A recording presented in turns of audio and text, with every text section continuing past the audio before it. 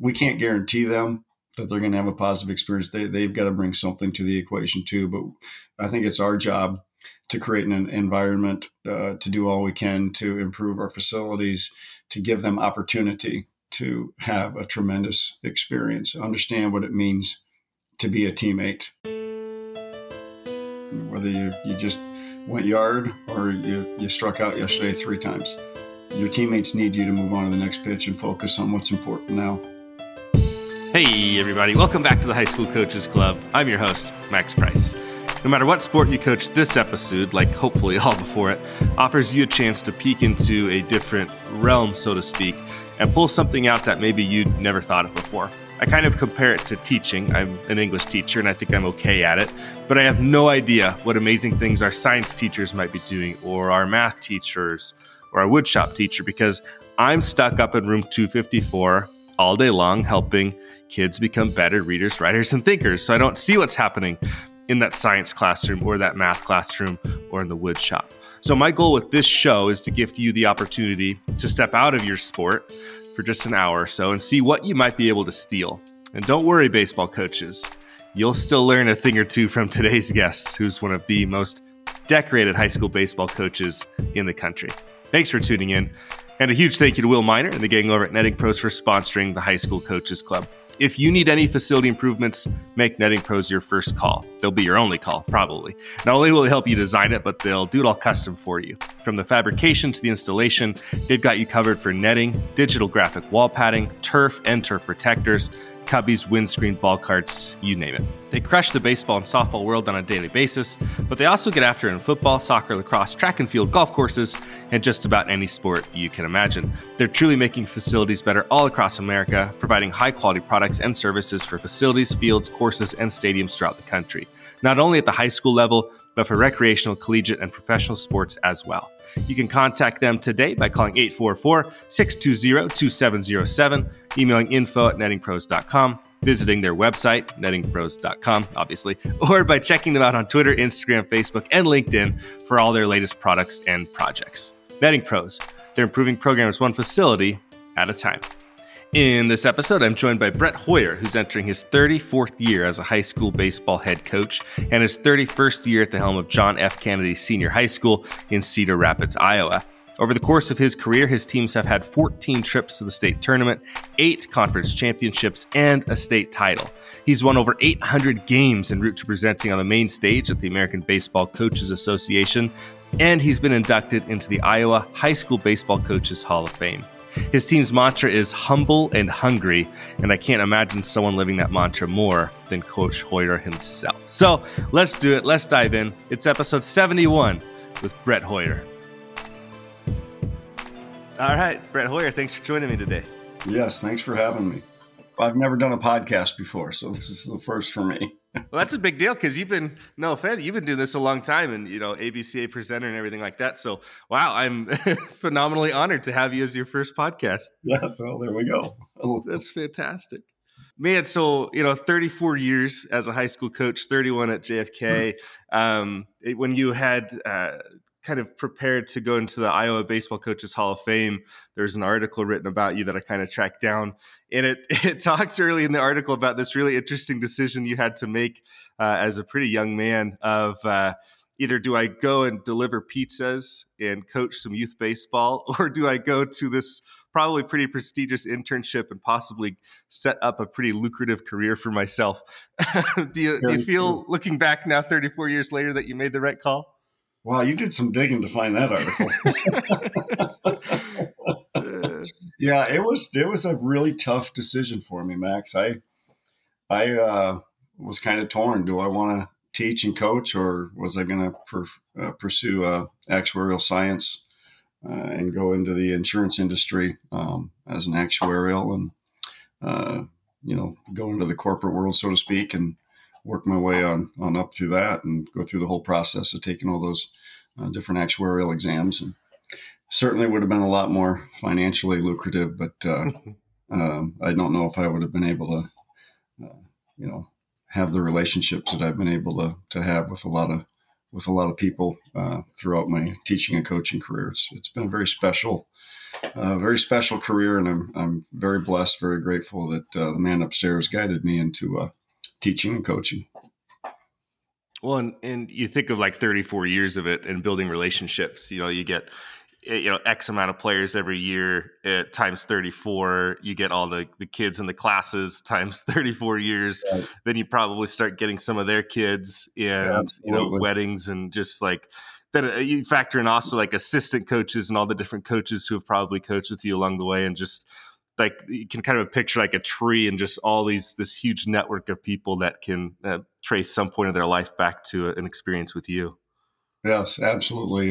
It's been tremendous, and there's no matter what career you go into, there's going to be positives and negatives. The benefits of being a career teacher coach, you summarized it really well. It's pretty special. So, other than the huge checks that you get for coaching high school baseball, yeah, right.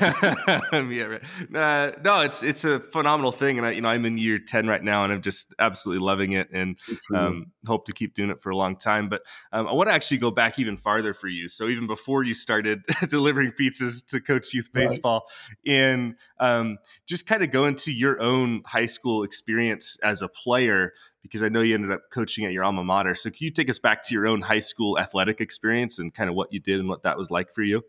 Yeah, I went to Regina Catholic in Iowa City and played football, basketball, baseball, at a small Catholic high school. We had like 84 people, I think, in our graduating class. So we were a smaller high school, and we played everything together. We just had had a lot of fun.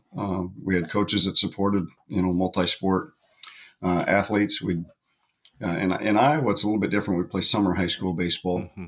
And so we would play summer high school games Monday through Friday. And then Saturdays and Sundays, we'd play American Legion baseball, where we would combine, the better players from Regina and then the two public high schools, Iowa City West and Iowa City High. We'd combine to make one Legion team, and then we'd play on Saturdays and Sundays there. And usually our non-pitchers like myself would have to go try and pitch, and then we'd play teams from Illinois and where they were just in their Legion season because they played spring high school baseball. So in the summertime, we're seeing their best pitching, and we're throwing guys like me at them, and it wasn't always that good. But we got a lot of at-bats. We had a great time, built some great relationships with some kids from the other schools, and wouldn't have traded it for anything. So, yeah, so I played at Regina.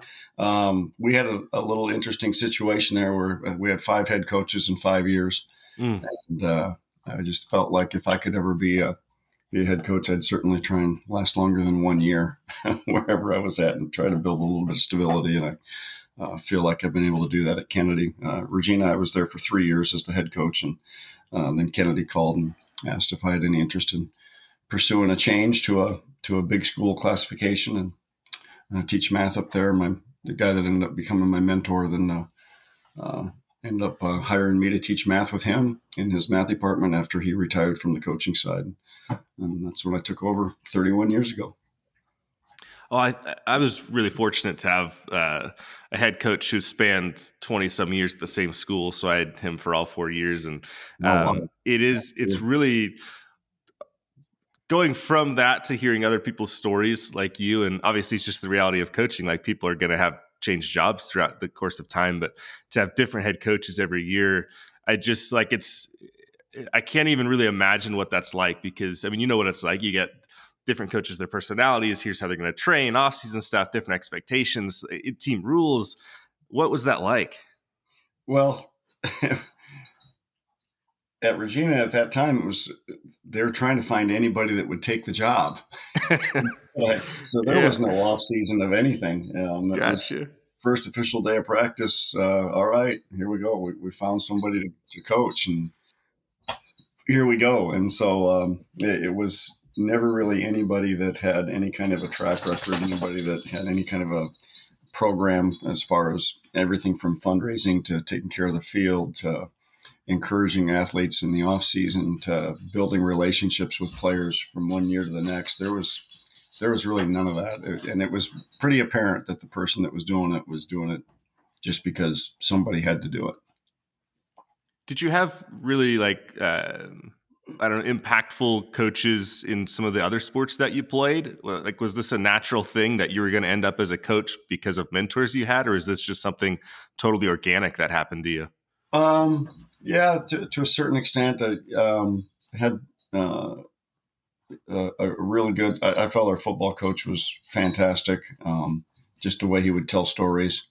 I felt our basketball coach, when it came to the technical side and explaining to the athletes why we were doing certain drills and how that would benefit us in the games, I thought that he was tremendous at that. And then the 1 year that my senior year, that the coaches that we had encouraged me to pursue playing baseball at the Division III level, because I was not going to play after high school. I was just going to go to Iowa. Sorry, my pup is whining. You're golden. And then, so I decided, all right, maybe I will play in college. So I took a trip up to Wartburg College and met the baseball coach and liked him. And then John Kurt was a legendary coach at Wartburg, and had him for all 4 years. And he had a tremendous impact on me and helped influence me to consider going into coaching. How young were you when you ended up taking over at Regina Catholic? Let's see. I was an assistant at Sioux City Heelan, then an assistant at Regina before becoming the head. So 24 years old, I believe. And you've been a head coach ever since. So you're at Regina Catholic for 3 years. You already mentioned you end up getting a phone call and moving over to John F. Kennedy Senior High. What were some of the main, highlights or pulling parts that kind of led you away from Regina and led you to JFK, where you've spent the last 31 years? The Kennedy's part of the Mississippi Valley Conference. It's a large school conference in eastern Iowa. There's about 48 Class 4A schools in the Class 4A classification. So it was the largest classification. And being able to coach in that atmosphere, that competitive atmosphere with legendary Hall of Fame coaches already established at the other schools in the conference, that was definitely the appeal to me. I wanted to go see, hey, how do I stack up? Can I build a program that can compete year in, year out with those schools? And not that the head coach before me didn't do that, because he did do that and did that very well. He was a Hall of Fame coach in his own regard, Bill Herkelman. But I wanted to see if I could continue what he had done and do it at a very high level at the one of the premier conferences in Iowa. And so I said, yeah.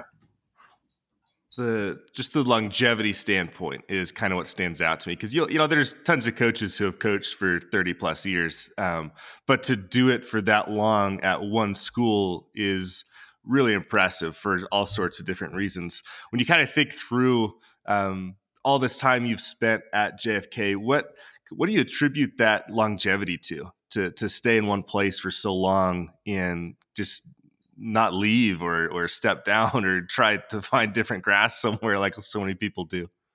I don't know. Maybe I'm not very smart.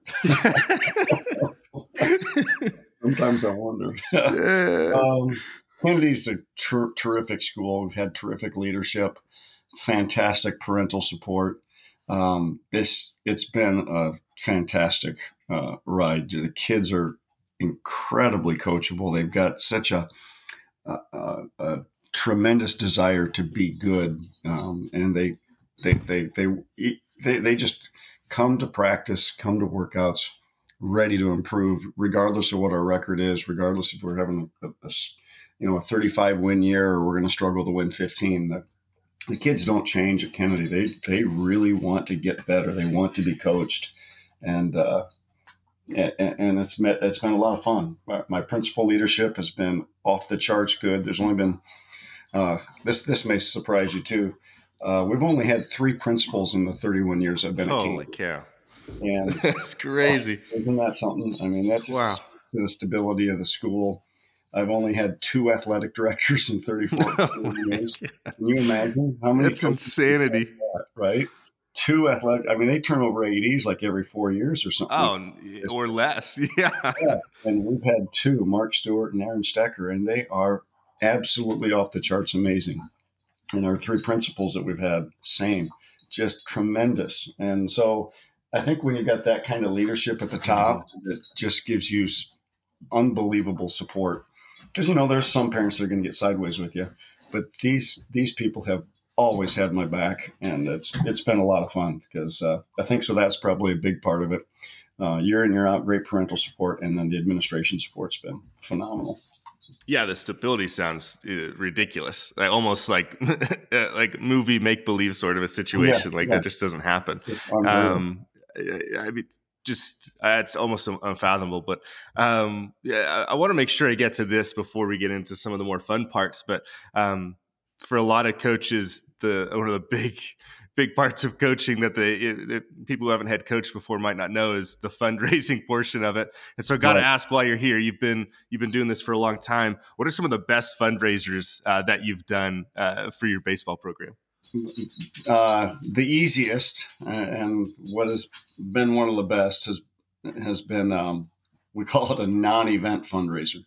Yeah. Okay. When I first started, we'd go sell and sell everything from candy to jewelry to whatever. And finally one year we said, what if we don't do anything at all and just ask people for money? So we went to the parents and said, we're going to do a non-event fundraiser. They said, what's that? We just want you to give money. Donate, contribute what you can. Think about what it is you paid to play, your travel team baseball growing up. And then from there, just cut us a check, and we won't ask you to go sell anything. And that's been pretty good. That's usually about a $10,000 fundraiser for us. So that'd be our best one. And then we sell some windscreen advertising on our outfield fence, and that's been pretty good from time to time too. That's really simple. A much simpler answer than I thought it would be. That's fantastic. I know the non-event fundraiser thing is becoming more and more popular, and it makes a lot of sense because you think like you mentioned jewelry. That's a weird one. So let's say jewelry. Let's say you're going to pay $50 for some necklace or something, right? And you as a program get, I don't know, let's say $20 from it or $10 from it. The person probably doesn't really want the jewelry from the first place. So just, hey, why don't you just give me the $20 and we'll call it good. Right. Exactly. So, yeah. And if you have, we're a pretty big school, so we have more than 50 kids that play baseball 9 through 12, but yeah, if you have 50 kids and they each give $200, they spend way more than $200 a year for their travel team baseball when they're growing up each year for, their USSSA, 12U, 13U experience. I mean, they probably spend $1,000, $1,200 a year for that. And we just ask for a couple $100 and, you can do the math on that, 50 times 200, and you got your 10,000 right there. One of the cool things about you, when we first kind of got talking about doing this episode, is you sent over your overall coaching record. And the first thing you said was, man, it's a lot of losses. And looking at the record, 464 losses, right, prefaced by 817 wins. So don't get too crazy there. But the thing that sticks out to me too is there's 2 ties on your record. Do you remember both of them? And what was that about? Yeah, playing when we didn't have lights, and so played at Iowa City High.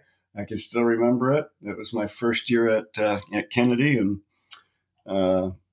guy hit a home run from City High to tie it, and they're ranked like second, third in the state. So we think we'd get a big upset here, bottom of the 7th, and dang, their best player hits a 2-run home run and ties it, and then we can't play the 8th because it's too dark, and so that's it. Call it tie. And then we played about 4 years ago, we played up at Dubuque Hempstead, and they didn't have lights either. Same deal. Tie game, about the 8th inning. Sorry, we got to call it. And there was no traveling back out of town. The ADs aren't going to spend for a bus to go back down the road to play maybe one inning of a game and finish it. So there's my 2 ties. That's hilarious. A lot of games, a lot of wins, obviously. State championship. The first thing also you mentioned to me was you should have more than just one. But a lot of guys can go their whole career and never win one. So even having one is a fantastic deal. So take me back to 2010. What how did the stars align? And because you know how hard it is, obviously, to win a state championship. So much has to go right. So what was it that was so special about 2010's team? We had some crazy talented players. You don't win a state championship without having some very talented players. And then they performed really well during the tournament down the stretch run, because throughout the regular season, it was a very competitive conference. So our conference at that time has 14 teams, and we have 2 7-team divisions. In our division, we finished third place in the regular season. And at the state tournament, where all 3 teams from that division qualified for the state tournament. And the team that finished in second place is the team we played for the state title that year, Iowa City West. And we just got to a level where we were playing really, really well. And you know how the tournament pressure is in a one and done environment. You just don't know how kids are going to perform. And our kids just performed extremely well. We scored 10 runs or more in all 3 games in the quarterfinals, semifinals, and the finals. So we were really hitting on all cylinders, and ended up winning the title that year. Would you say that's something that your program has done over the long run? Is maybe offensive minded? Or I guess maybe the better question would be kind of what's more of like your philosophy of coaching when you're trying to come up with how your team's going to train and do off-season stuff and all that sort of a deal? What's kind of the philosophy you have in terms of how you're going to attack just the baseball side of things? Yeah, I think if you talked to a lot of people in the area, they would say that Kennedy's about pitching and defense, and that's pretty accurate. We focus primarily on pitching and defense. I think we went to the state tournament, I think 4 years in a row, and I think there was a stretch there in all of our postseason play that nobody scored more than 2 runs against us in like 3 straight years of all of our tournament games. Ended up getting beat 2-1 one year, and I think 2-1 another year. But yeah, I would say pitching and defense is always the great equalizer. Yeah, for sure. We've played similarly in the past. For a couple of years ago when we went to the state semifinals, actually 2 years in a row. So we've gotten to the semifinals twice in the time I've been at South. And you're at a big school there. Big school, yeah. We're in the largest division, and we both times, back-to-back years, lost in extra innings, 8 innings. The final score is 3-2 in both games. We lost on a walk-off single both times. It just there's something really nice when you're talking about scoring 10 runs in some of those games before in the state championship run. There's something really comforting as a baseball coach when your team puts up 10 or 12 runs versus being in just a 2-1 ball game or a 2-2 game. Well, yeah, it's funny though. The semifinal game we were ahead. In both the quarterfinal game that year and the semifinal game, we were actually behind. Oh no, really? Yeah. We didn't score any runs until I think the 5th inning. We were facing a kid who was drafted by the Phillies with a catcher who had been offered and committed to go to Vanderbilt. They had 7 D1 kids on their team, and we were down 1-0, and then scored a couple 3 runs in the 5th and a few more in the 6th, and then more in the 7th, and ended up scoring 10, winning 10-1. And then the semifinal game, we were behind 1-0. It was 2-1 going to the top of the 7th, and then we scored 8 runs or 9 runs. So they weren't always cakewalks. Yeah, apparently. Well, I'm a Mariners fan. I'm Pacific Northwest, so at the time we're recording this last night, they were down 8-1 in the 6th inning, and it's like, geez, I might as well just turn the TV off. And then all of a sudden they end up winning 10-9. She's like, geez, man, baseball just never. It's a weird sport, man. You just never know what's going to happen. How much money would you lose if you said, okay, you got the Mets? They're going to score 11 runs in 2 games. They're going to throw Scherzer and DeGrom and get swept. You would lose everything you owned, because I think everybody would take that bet. For sure. That's just unbelievable. Nuts. And Castillo, holy cow, was he impressive. Oh, man, it's a really fun time to be a Mariners fan all of a sudden after 20 years. So I was 12 years old in 2001, and they won 116 games. And, I was 12, and I'm like, man, this is great being a Mariners fan. They're just going to be great forever. And then 21 years later, they're back in the playoffs for the first time. So it's been really interesting. Well, hey, I'm a Cubs fan, Max. So perfect. There you go. So there's hope. Yes, absolutely. Oh, man. being an Iowa coach, you mentioned it earlier, and I've had a few other coaches from Iowa, all baseball coaches, because it's the place to be. And you mentioned it earlier, the summer part of it is very interesting that I don't know that everybody really understands. Right. The high school baseball season is played during the summer. Primarily, yes. We start with games May 17th, and then school usually ends May 31st, June 2nd, 3rd, depending upon snow days that we have to make up. And then it carries into the summertime in June, and then our postseason play. The smaller schools will do their first round of postseason play just before the 4th of July. And then the bigger schools will start just after the 4th of July with our what we call sub-states. It's like a regional or a district or whatever your state would call it. And in Iowa, every team gets in the postseason. I know some states you have to qualify, but in Iowa, every team gets in. It's seeded. Each bracket is seeded, and home teams get to host, and the higher seeded team gets to host, and they're always the home team. And then 8 teams qualify for the state tournament. I'm thinking in terms of assistant coaches, and in most states, obviously the majority of them, the high school baseball season is going to be during the school year and maybe flood out a week or so into the summer at most, but that's it. So I'm thinking in terms of assistant coaches, I feel oftentimes really limited on who I can get to come coach for us because of just the time constraint of it's Right. going to be 4:00 every day, and that's a hard schedule for a lot of people. Do you find that to be true in Iowa, or do you see the summer opportunity open the doors a little bit more for who you're able to bring in? No, actually, it makes it extremely difficult. The opposite, yeah, I thought it might, especially with the lower level, like say your freshman program, because they play games in the mornings. A lot of schools only have one field.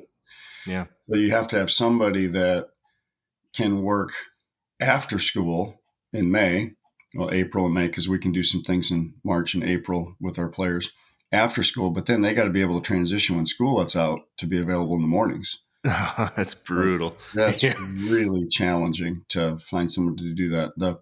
It's not quite as bad for us at the varsity level.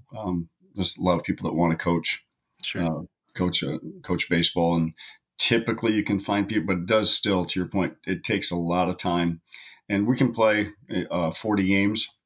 And so when you play 40 games, a lot of double headers, that's a huge time commitment that you're asking of your staff. So it can be pretty challenging to find staff. I know ADs around the state have a really hard time finding baseball coaches that can provide stability on a year-to-year basis. A great deal of turnover. I was telling you about the stability of our administration and how tremendous that has been. But in the 31 years that I've been the baseball coach at Kennedy, and there's only been, since the school opened in 1967, there's only been 3 baseball coaches since 1967. But the 31 years I've been the head coach, baseball coach, I think we've had 12 softball coaches. Holy cow. Softball, it's just such a tremendous turnover. We've got a fantastic softball coach now. She won a state championship a couple of years ago, the first one for Kennedy. And thankfully, her and her husband teach in the district. They both teach at Kennedy. Her husband's the head wrestling coach, and I'm hoping they stick around a long time to provide those girls the stability that we've been able to provide in baseball, because they're tremendous people, and she's a fantastic coach. What about the stability of your own staff? So, I mean, just if we just focus on like the varsity staff standpoint of it, 31 years, that's a long time where people could come and go. What does your assistant coaching staff look like over these last 3 decades or so? Yeah, it's changed a little bit, but I've been very fortunate to have some guys stick around for quite a while. My assistant coach at Regina actually came with me to Kennedy when I took over for the summer of '93 season, and then he stayed with me through the '99 season, and then. His name was Dave Kriz. And then after Dave, was getting married, moving on with his life, he lived in Iowa City, and the commute from Iowa City to Cedar Rapids was a big ask. And so he needed to move on with his life and had a career change, and it wouldn't allow him to coach any longer. And so then he was replaced by a guy named Jake Nauman. I spent a couple of years as an assistant coach at Mount Mercy because they played a spring season, thinking that maybe I wanted to coach at the college level. And I got to meet him there. He was one of our players. He was our top pitcher. And then he agreed to coach our freshmen for a couple of years. And then when Coach Kriz moved on with his life, Coach Nauman came aboard as my assistant, and he was on my staff for 19 years. And then he decided to spend more time with his daughter, coaching his daughter's travel team softball. And now his daughter's a freshman at Kennedy. And so he said, can I come back on staff? So he's coming back this year. So I'm very excited awesome. to be back on staff. And then some other assistant coaches have been some former players. My sophomore coach, Matt Winter, I think he's just out of this world good. He played for me, graduated in 2000, and then he moved back to the area as a social studies teacher at a small school close to Cedar Rapids, and hired him as my sophomore coach, I believe, in 2006, 2007, and he's been on staff ever since. And just very lucky to have him. And then my top assistant is Coach Divis, Ethan Divis. He played for me on my 2014 team, and right away out, he knew he wanted to teach and coach, and so he coached as an assistant sophomore coach right away. And then after a few years, he came on board as my varsity assistant for the last 5 years or so. I'm into my 7th year at the school, and we're starting to get to the point where quite a few former players who have finished playing like college baseball are starting to come back and coach. And it has been absolutely awesome because you get guys who have been through it. They're young, they can throw BP and stuff. So that's always good. And oh my gosh, yeah. And they kind of know the systems a little bit. They know me. It's been phenomenal. And so I'm really looking forward to getting to kind of that point where, getting quite a few of them back who are really committed to the program and building it. And I don't know, I think they make really good assistant coaches when they do it the right way.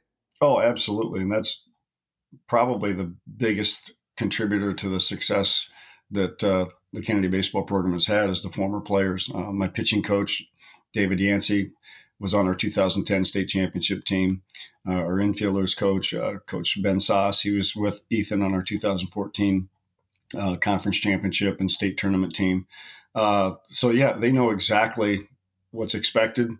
They know the terminology. The players respect them immediately because a lot of them, when they were growing up, they saw them play.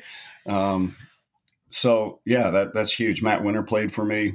My sophomore coach, his assistant Graham Woods, he played for me. And then for the longest time, my top freshman coach, Connor Bartosh, he was our DH on our state championship team, and he coached our freshmen for like 9 years before they had a baby, and he had to take a break from it, but he was absolutely out of this world good. So yeah, when you get the chance to hire former players, take them. They're just tremendous, Can't say enough good things. Eventually, when you coach as long as I've coached, there's sometimes some cases where things just don't work out very well with a particular hire. I've had a couple cases like that, and they were both non-former Kennedy players. They just didn't quite understand the expectation that that Kennedy baseball requires, and just had to go our separate ways with a couple, but never with a former player has there ever been any issues whatsoever. When you've had to have those conversations with some coaches, how do you, this is kind of a weird question to ask, but I've never had to do it. How do you kind of approach that conversation? Well, it depends on the situation. Some are different than others. I mean, unfortunately, there's some that are just blatant,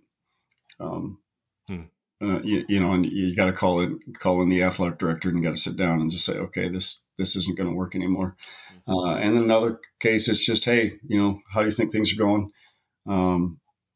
I don't see it the way you see it. I think it's time for us to go a different direction, and I'm going to make a change here. I need to do this for the betterment of the program. Our philosophies aren't aligning here, and typically it's an expectation is laid out, not following through. Talk to them about it. Hey, this is the expectation. I got to have you do this. It's part of the bigger picture here. And they don't follow through again. And it was in both cases, there were second and third chances provided. And the expectations wasn't being met, and so that we had to move to a different direction with those two cases, unfortunately. But I mean, you have to do what's, like you said, what's best for the program, what's best for the players, the team, all that sort of stuff. And obviously, being there for a while, you have the pedigree to understand what's best for the program, and I think people would probably follow that and understand that. Let's turn a little bit to the player side of things and what the player experience is like. So if I'm a freshman coming into the high school, when do I first meet you? Is there a meeting early in the year, knowing that, of course, the baseball season's so late in the year? What's it like for me? Kind of take me through. I show up on campus as a freshman on the first day. Well, first of all, we in Iowa, you can have 8th graders play high school baseball. Dude, let's go back even farther then. We will have so most of the kids I know anyway, from working with them in camps and clinics and so on, from when they're young. So that they've met me, they've seen me, they've been to games, they've seen me coaching, but then they see me work. I work with them, from time to time at whether it be a winter clinic or a summer camp, whatever. So they've seen me before. And then as 8th graders, we have 8th graders can try out to be promoted to the freshman team. And we don't take every 8th grader that tries out, but if there's a few talented 8th graders that can fill in on the 9th grade team to help us, or maybe even be promoted to the sophomore team if they're really talented, we'll ask them to play up, and we identify them at our. We have like a winter camp that the 8th graders will participate in, and then we have an actual couple tryout days where a kid doesn't have to go to the winter camp. They can just come to the 2 tryout days if they want, and then we'll evaluate them and bring them on board. So they're indoctrinated there. And then as a 9th grader that's not part of that as an 8th grader, then there will be announcements on the school intercom system and our announcement program where we invite them to come meet me and sign up, and then they just come in throughout the academic day and say, "Hey, Coach Hoyer, I'm so-and-so, I'm Max Price, and I'm interested in playing baseball." So, "All right, Max, great. Here we go. We'll get you signed up. Please give me your parents' email address, and I'll reach out to them, and we'll welcome them into the Kennedy baseball family." As far as like rules or standards or expectations go, what types of things do your players get? Is there a list of here's what it's like to be a baseball player here and the expectations? Like, how is that sort of stuff communicated, or is it? Yeah, a lot of that's just the players tell each other, "Hey, here's what's expected." And by this time, there's enough people that they know what's expected at Kennedy. Our biggest thing is, hey, as long as you're humble and hungry, we're going to get along just fine. If you're on time, treat others the way you'd like to be treated, and be clean cut, and we're going to be fine. Game days are special. We're going to shave on game days. We're going to have our hair cut the way we like to pitch, high and tight. You're going to have it high and tight above the ears and off the back. It's going to be off the collar in the back, and away we go. And it's been that way for 31 years. So that's kind of the expectation, and the kids know. And all I got to do is I see them say, "Hey, you're looking a little shaggy there." Yep, I'm on, Coach. Okay, got it. Oh, that's hilarious. Have you made any changes to rules or expectations or standards, anything over the course of your career where you maybe were doing it one way and something came along and you changed it? I think the how-to changes, with just all the different research and all the different knowledge that's been shared with me. I'm constantly learning. My assistants are constantly learning. The how-to changes all the time, but there's certain things that aren't going to change. We're going to respect our teammates. We're going to respect umpires. We're going to be on time. We're going to hustle. There's just some things that are just going to be every year. It's expected. You're going to be humble. You're going to be hungry. You're going to be coachable. And if not, then you might not find your name on the travel roster, because we'll have travel rosters or dress lists.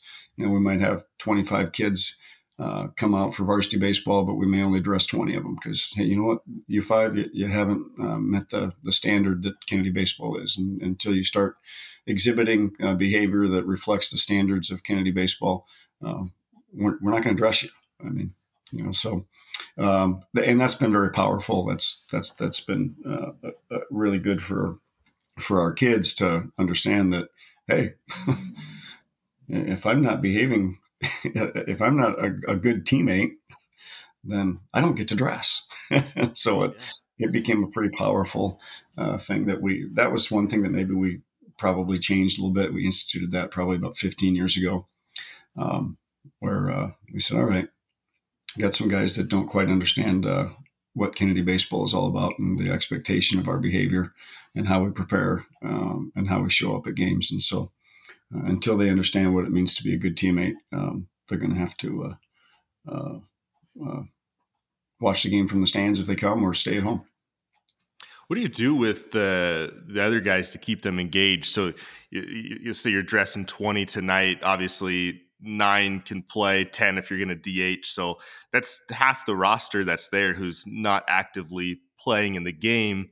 That can get fishy, or not fishy, or dicey, maybe is the right word, right? How do you keep those 10 guys engaged? What types of things are they doing throughout the game to maybe not get lost? Right. We try to find a role for as many of them as possible, whether it be a pinch running role, a courtesy running role, a late defensive replacement, a potential relief role, bullpen catcher role, warm up the pitcher in between innings when the catcher happens to be running bases because we don't want a courtesy run for him because he's such a good base runner, that sort of thing.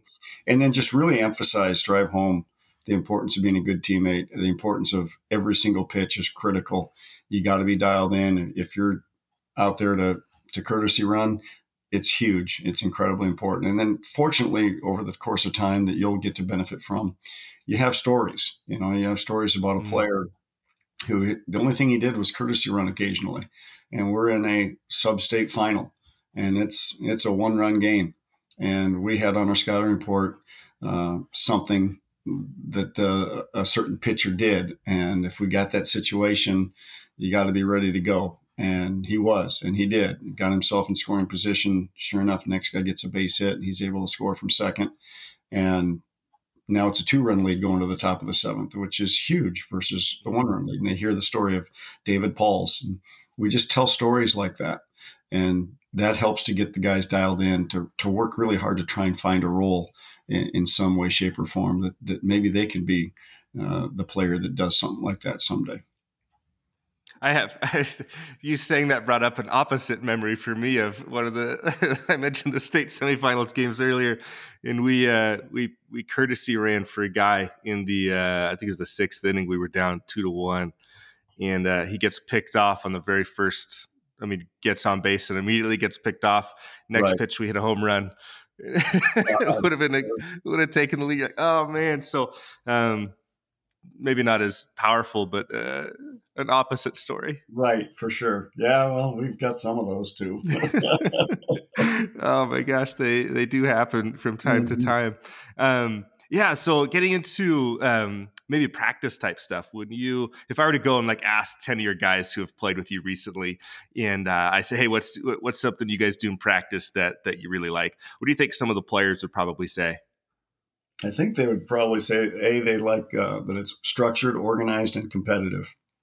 It's one thing that my former players and my assistants are big on. Let's make sure it's competitive. Let's compete every day. So we figure out ways to compete, divide up into 2 teams, 3 teams, 4 teams, whatever it might be, and have some part of practice where they're all competing against each other. And we have a Gatorade or something at the end of the practice session. So very structured, very organized. Practice plans are posted ahead of time. That's very motivating for kids to know that their coaching staff is organized and on a clock. They know when we're going to start. They know when we're going to end. And they know there's going to be some sort of competitive game, so to speak, at virtually every practice. And I think that becomes a lot of fun for them. Within the practice, how do you structure it? Is it kind of structured the same way each time, where the competitive piece is going to be at a certain time in practice, or do you rotate that around? Does it change? Yeah, it'll change from time to time. A lot of it depends on the time of year and what the particular practice session is like. Is it a pre-season, like a May before the games start practice? Those practices are lengthier. There's just a lot of stuff to install and so on. Plus, you want to evaluate, and that takes time. And then once the games start, they typically shorten up a little bit. And of course, on game day, in the summertime when school lets out, we'll come up to school in the morning and practice for a short period of time, maybe 75 minutes. And then they'll go home and then come back, and then we'll play a doubleheader. Or it might be a weightlifting day. They'll come up and they'll lift with our strength and conditioning coach, and then go outside for a brief practice, and then go home and then come back for a game at night. But we'll try and make it, even if it's just a 45-minute BP session. Maybe we'll have a 90-mile-an-hour challenge deal where we'll set the machine up at 90, and then we'll put a radar gun to get exit velo on them and give them different points off that, or we'll just have it set up on, say, sloppy breaking balls. Again, radar gun to get exit velo and give them certain points for different categories based on how hard they hit it. And then we may have a player of the day and give them a little free ice cream card that the little ice cream shop down the street will give us to award, or it might be a team deal, or go to the concession stand and get a Gatorade, something like that. And the other big thing is when we have teams compete, the losing team, then they have to put everything away, and the winning team gets to sit underneath a shade tree, drink their Gatorade, and watch the other guys put everything away, and then they like to tease each other. That's good motivation. Yeah. Nobody likes to put the stuff away. Exactly right. That's kind of where we are. So last year was weird for us.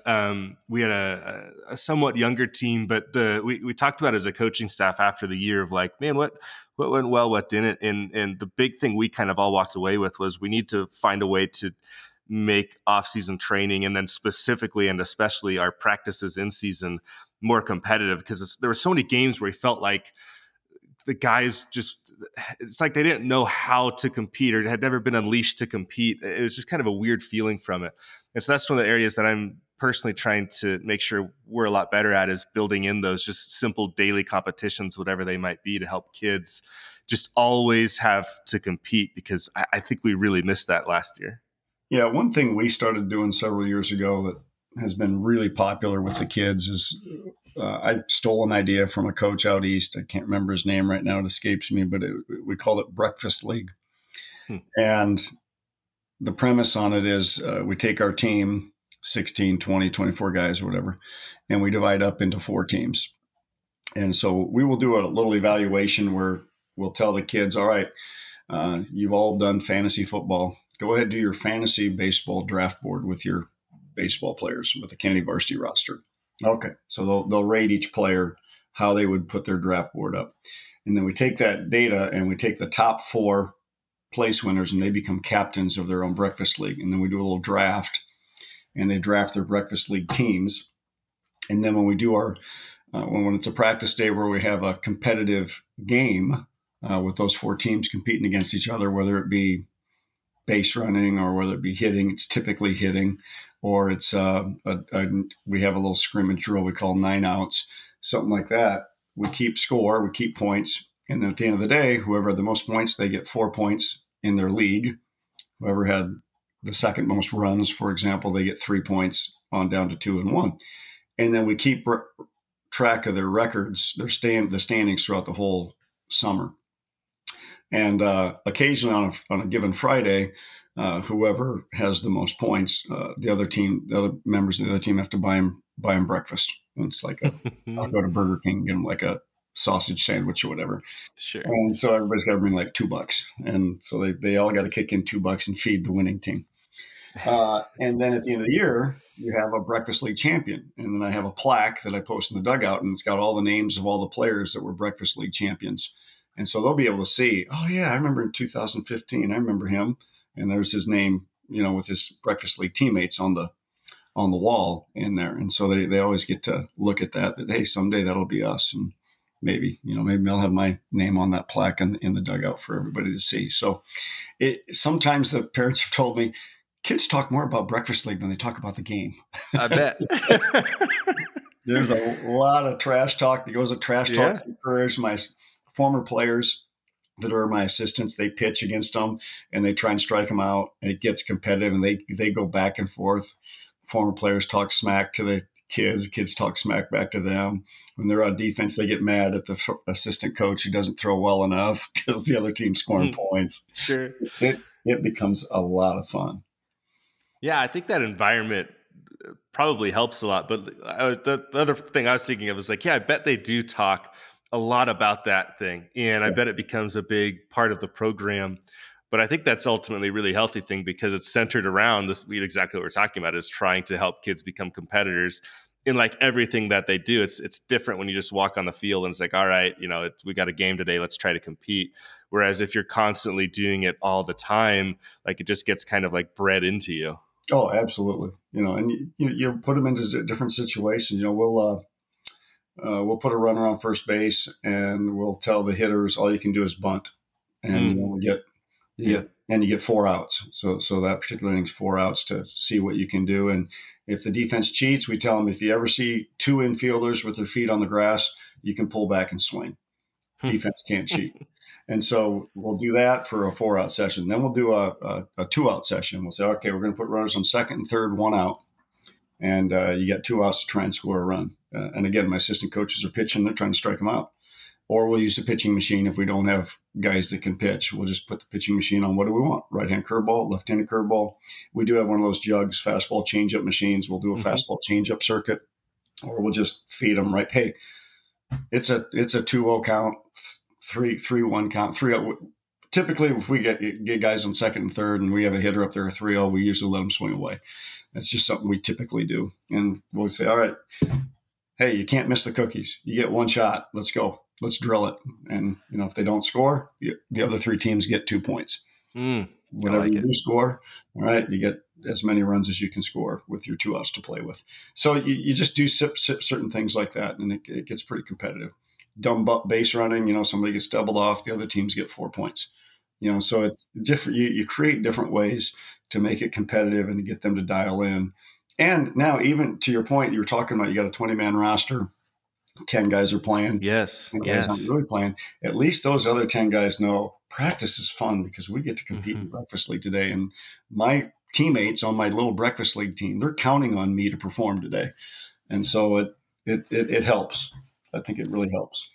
It reminds me, and it's the same thing. I can't remember who was talking about it. It might have been a coach in Iowa too, but they kind of stole it from the Navy SEAL training, where you have your like boat groups, and you compete with that group through all these different trainings and stuff. And so like within this, bigger team concept, you have your smaller group that competes with everything. And yeah, it just creates this awesome level of competition. Also, you mentioned the jugs machine. We have the same one, the fastball changeup one.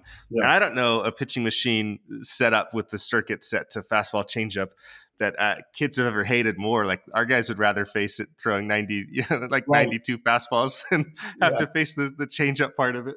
Yes, it's tough. That is really tough on them, and it's fantastic to get them to compete. And we'll do some stuff that we call the Stony Brook 2-strike, no stride. We stole that from the Stony Brook University. Remember, they went down and beat LSU at the Super Regional and went to the World Series. And then their head coach spoke at the ABCA, and he shared with him how they go ahead and go through their hitting program. And with 2 strikes, they widen out, they go no stride, and they do everything they can to put the ball in play. And so we'll put the machine at a real challenging situation with like the real 90-mile-an-hour fastball with changeups off it, and hey, you got to hit the ball fair. Or we will put 2 machines side by side. You got to be careful with your screens on this next one.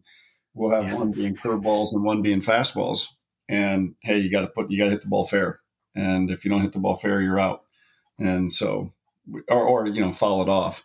Can't swing and miss, and just make it really super competitive and force them to try to get the ball in play. And so it's you can do different things to make things more competitive. Now, obviously, you need some resources there too that will help you. Sometimes we'll just have a former assistant coach pitch and try and strike them out with 2 strikes also, and do some 2-strike hitting that way. But yeah, we're big on the 2-strike, no stride Stony Brook hitting the kids have come to call over the last 10 years. So just I think it's passed on. it's really important. I mean, in high school baseball, when you get to 2 strikes, if you can, like you said, if you can put the ball in play, like good things can happen because there's other high school players on the other side of it. There's grass and fields and dirt, and balls can move and change and drop, and who knows what happens. So the importance of getting a ball in play when you get to 2 strikes in high school baseball is like, it can't be overstated.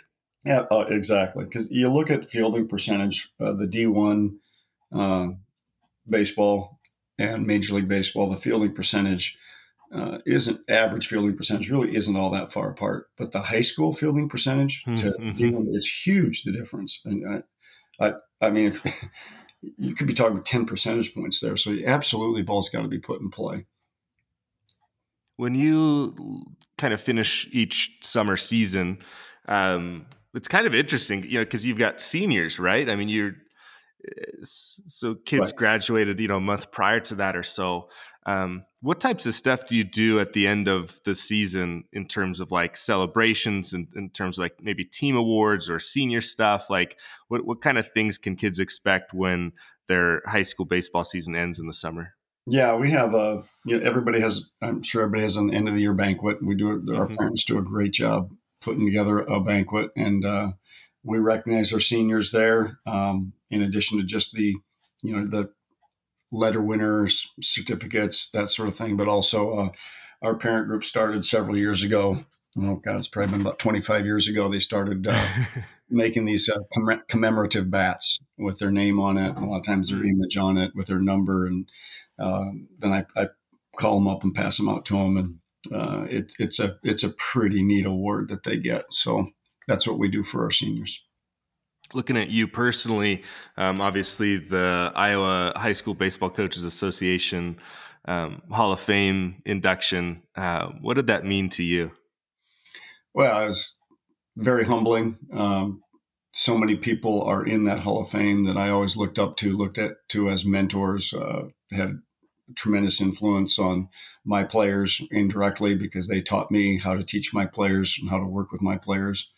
And then your peers are the ones that, well, not necessarily my peers, but the people that I looked up to, Mm-hmm. they were the ones that were voting to include me into that. Into that fraternity. And that was very, very special. You also had an opportunity to do something really cool. And for anyone listening in who's not a baseball coach, maybe they don't understand how awesome this is. But the American Baseball Coaches Association every year puts on this absolutely giant national convention that you can't even explain how many people are at these things. It's hard to fathom. And you ended up being a main stage presenter a handful of years ago. How did that kind of come along, and what was that experience like for you? It was crazy. I was shaking in my boots. I bet. Very humbling. Was trying to do the best I could to represent Iowa high school baseball coaches because there's so many coaches in the state that coach circles around me, and I was just trying to represent them the best I could. I spoke right before Augie. Yeah. Oh my gosh. So it got pretty crowded towards the end of my speech, not at the beginning. People start rolling in finally. People started rolling in. Holy cow! Look at all these people showing up. It was pretty crazy. So I was just very appreciative. Stu Fritz is a teammate of mine at Wartburg, and he was in the ABCA leadership, and he was finding speakers and felt like I might have something worthwhile to talk about, and so I did. And from what I hear, it was very well received, and just very grateful for the opportunity, and hopeful that I represented the Iowa high school coach as well. I think it's really awesome. And, you mentioned Augie Garrido, one of the, if not the most probably celebrated college coach ever, certainly, Right. Certainly among them. So to get to be on the same stage that he presents on and get it warmed up for him, I'm sure he did a fantastic job of getting the audience ready, kind of like the opening act for the stand-up comedian headliner sort of a thing. Right, exactly. It was, yeah. I was very nervous. I bet, man. Did you go? Because a lot of times guys will wear normal clothes, they'll wear their uniform. What'd you go with? Well, we were told, or at least I was told, I was to wear my uniform. So That's right. I wore the Kennedy uniform. Nice. Good for you. So when you kind of look back, you've been doing this for a little while, and you've had an opportunity to see all sorts of amazing things and do some pretty incredible things. And you kind of take a step back and look at just high school sports as a whole. If you were to try to encapsulate I don't know, what's kind of the ultimate goal of high school sports? What would you kind of say? I think we want to give them positive lifelong memories. They're going to have lifelong memories regardless. Now, I think it's up to us to do everything we can to give them an opportunity to have a positive experience. We can't guarantee them that they're going to have a positive experience. They've got to bring something to the equation too. But I think it's our job to create an environment, to do all we can to improve our facilities, to give them opportunity to have a tremendous experience, understand what it means to be a teammate. For us, it's understand what it means to wear a uniform. For us, it's, understand the benefits of being humble and hungry and being a great teammate and all those things with dealing with adversity and dealing with your successes and failures. One thing Augie talked about when he talked that day, he said, baseball is, some people say baseball is a game of failure. I don't agree with that. He says baseball is a game of opportunity. And I thought that was a tremendous spin on that common saying, and just teaching kids that, hey, you got to learn how to move on to the next pitch, no matter what's happening, whether you just went yard or you struck out yesterday 3 times.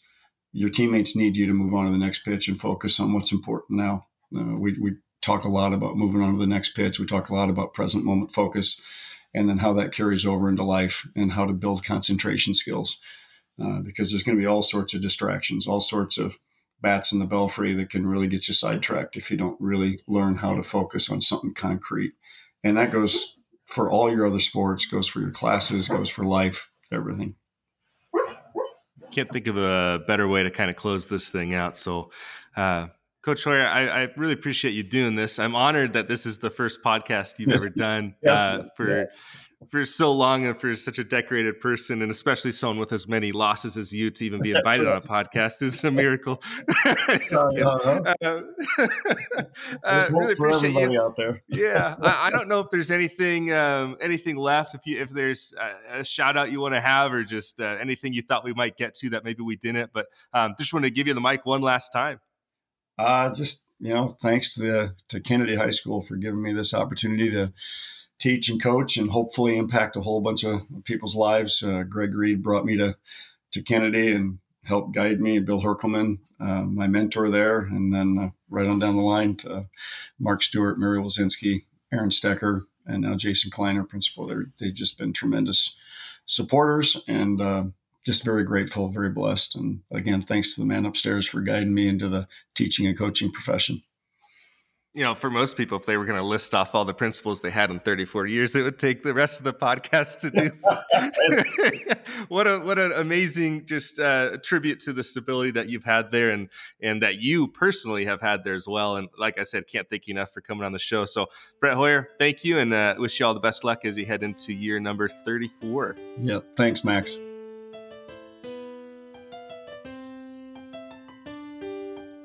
Good luck to Brett as he enters his 34th year as a head coach. To anyone who's listening who might be considering making a change to a new coaching position, check for stability. And if you find a school with stability even half or a third or a quarter as impressive as Kennedy High, I think you'd be pretty wise to dive in. If you aren't signed up for the weekly newsletter, or if you haven't picked up some High School Coaches Club stickers, you should definitely do so. Head on over to highschoolcoachesclub.com to get started. Don't forget to leave a rating or a review if you're listening on Apple Podcasts, and hit that subscribe button wherever you're listening. Most importantly, if you found any value at all from this episode or any previous episode, please share this on social media to your followers, via email to your fellow coaches, or through the old-fashioned word of mouth. Doesn't matter how you do it, just find a way to bring a few more listeners in who might benefit. That's how we all get better, and that's how we grow the club. Huge fist bump to Coach Hoyer for jumping on the call with me. Thanks again to Netting Pros for sponsoring the episode, and to you for clicking that play button. If you have any recommendations for people who should be guests on the show, be sure to reach out to me, even if that recommendation is you. Follow the club on social media, Twitter, Instagram, Facebook, at HS Coaches Club. You can follow me on Twitter at Mr. Max Price, and can reach me via email, max@highschoolcoachesclub.com. All right, that's all I got. You're awesome. You matter. Thanks for all you do. And as Coach Lee would say, loving you.